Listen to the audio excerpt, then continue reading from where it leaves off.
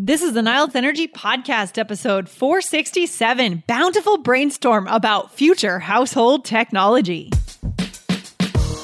You are listening to the IELTS Energy Podcast from All Ears English. We believe in connection, not perfection, and we're here to show you how to get the score that you need on your next IELTS exam. Find out why our strategies are the most powerful in the IELTS world and get your free video masterclass at allearsenglish.com/INSIDER. Now, let's get to the show.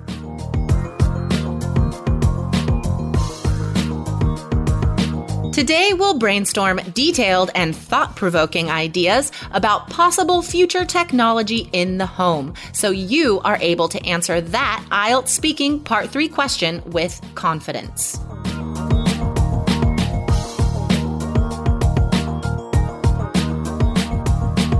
Hey, Jessica. How you doing? Hey, Lindsay! Technology. It's all about technology. It is all about technology. Guys, you know that technology is an IELTS topic. So we are going to bring you our brainstorms today because I think it's easy to talk about technology if, like, in part 2, for example, if it's like, what invention has helped the world? Everybody talks about computers and the internet, right? But what if you're asked to predict the future? We have done some sample answers I'll link back to in the blog about how to predict the future in interesting ways. Come back to the blog. This is episode 467. So today we're going to brainstorm future developments in household technology. What does that make you think of, Lindsay? Well, that definitely makes me think of this concept of smart homes, right? Making our homes so integrated with technology that it's very intuitive and the technology works like seamlessly. Like we don't even have to do anything. There are no wires. It's just like touch technology, or even like it's it's predicting your actions and knowing exactly how to make your life easier around the house. I feel like I've seen this in a lot of sci-fi movies where people, like, as soon as they walk into the door, music comes on, the lighting changes, and then depending on what they do in the house, the technology reads them and gets stuff ready. Like, as soon as they cross the threshold into the kitchen, the oven comes on and the food drops down from a machine and starts cooking. It's like, we don't have to do anything but just walk around our house and stuff just happens for us. Hello? Exactly. That's the idea. I love it. Okay. I'm here. Yep. Okay. Okay. So I think it's really important to two things, like get these ideas from sci-fi movies like me, but also get to know what technology is already out there, right? Mm-hmm. So Lindsay, you were talking about something that I'd never heard of, the Nest. What is that? Yeah. I think Nest is just a brand name of a suite of products that just kind of that make things easier that you need to do in your home. Like, I think the Nest, you can put it on your wall and you can lower your temperature remotely. Like if you're in New York and your home's in California, you can read the current temperature of your house and lower it depending on like your dog, like what temperature your dog needs, that kind of thing. Oh, okay. Do you think this is also like an alarm system? It could be. I think the Nest is just a brand name. It's like an umbrella term under different like functions, different types of devices. Yeah. So cool though. So advanced, and it's all connected to your smartphone. And something that's been in advertised a lot recently is Amazon's Alexa. And guys, like, I don't even know a lot about this stuff. This is just picked up by osmosis because advertising is so effective these days. But my image of it is like, it's this little, it looks like a speaker tower, but it's really small, right? And you could just ask it to do stuff. I think Google has something like that too. And then another thing that was in the news a while ago that I think might happen in the future is these like smart tabs for Amazon fulfillment that you can put around your house. So as soon as you run out of like laundry detergent, for example, you just like tap on this button and Amazon like ships it to you immediately. Oh, I love it. And another one that I think is so funny. I don't know if this is real yet, but this is definitely something we could put in an IELTS essay or even in a speaking question as imagining the future. I heard that there's some device that can, when your dog approaches it's kind of like a robot. And when your dog goes up to it, it gives your dog a treat. Like it throws. I don't like throws your dog think a treat. I like that. And makes your dog fat. Yeah, exactly. That dog will learn really fast how to get treats.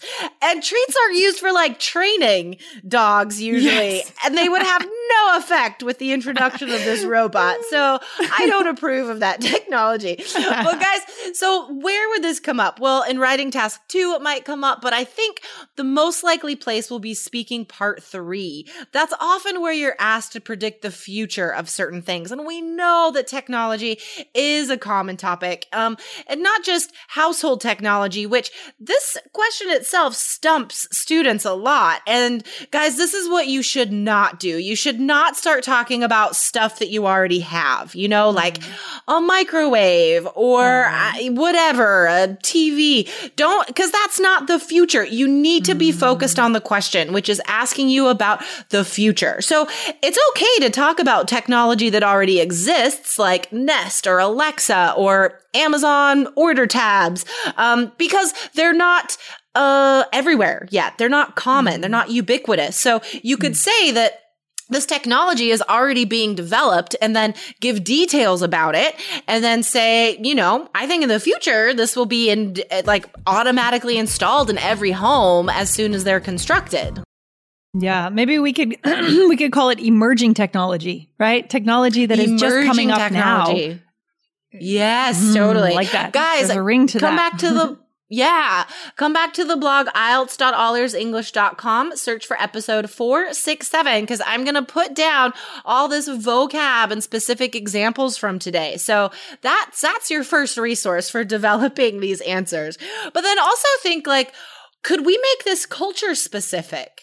You know, depending on where you're from, do people want different things in their homes? If you think to different countries you've lived in, Lindsay, do you think some technology might be more common than in other places? Yeah, I mean, I think that can also depend. One aspect of that could be based on the food from the culture, like a better rice cooker in Japan, for example. Totally. You know, that would make perfect sense in Japan, maybe not as much in the US, right? Exactly. Yeah. And I think when I picture brand new expensive apartments in Japan or Taiwan or probably China as well, I'm picturing them already coming with some of this technology. You know what I mean? Some more like smart features in their home to be connected wirelessly to their device. And in the States, not so much. I don't think we have as much of that yet. We have to order it. I know. Yeah, like the toilets in Japan. I was so just impressed in Japan with the toilets. It's incredible. We don't have anything like that in the US, even now. Oh, so Lindsay, if you could choose some toilet features, this counts as household technology. What would you like to see in future American toilets? Well, I think the very best feature of the Japanese toilet was the warming seat. That is just so cool, especially in the wintertime. You know, when it's cold outside, you could just hang out on the toilet for a while and your butt gets warm and it's just great. Oh, that sounds fantastic. That's a great idea. You know what I would like to see? I would like to see like a flat screen in every wall. And this screen obviously could be used for entertainment. But I think if you're not watching movies or TV shows, it could just show a fireplace in the winter just to like add to that atmosphere of warmth and coziness. I'm sure that will exist soon. I'm sure it already does. I'm out of the loop sometimes, I guess. But guys, definitely brainstorm your own ideas about future household technology, you could come back to the blog and leave your ideas in the comment section for this episode, and then we would love to read those.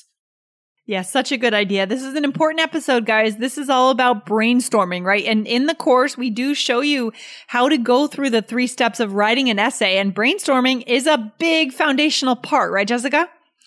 Yeah, exactly. And it's not just about writing. We also talk about how to come up with details to say on the speaking exam. What is your thought process? What strategy can you practice so you are able to give fluent, detailed responses on test day? So that by itself is also practiced in the speaking module.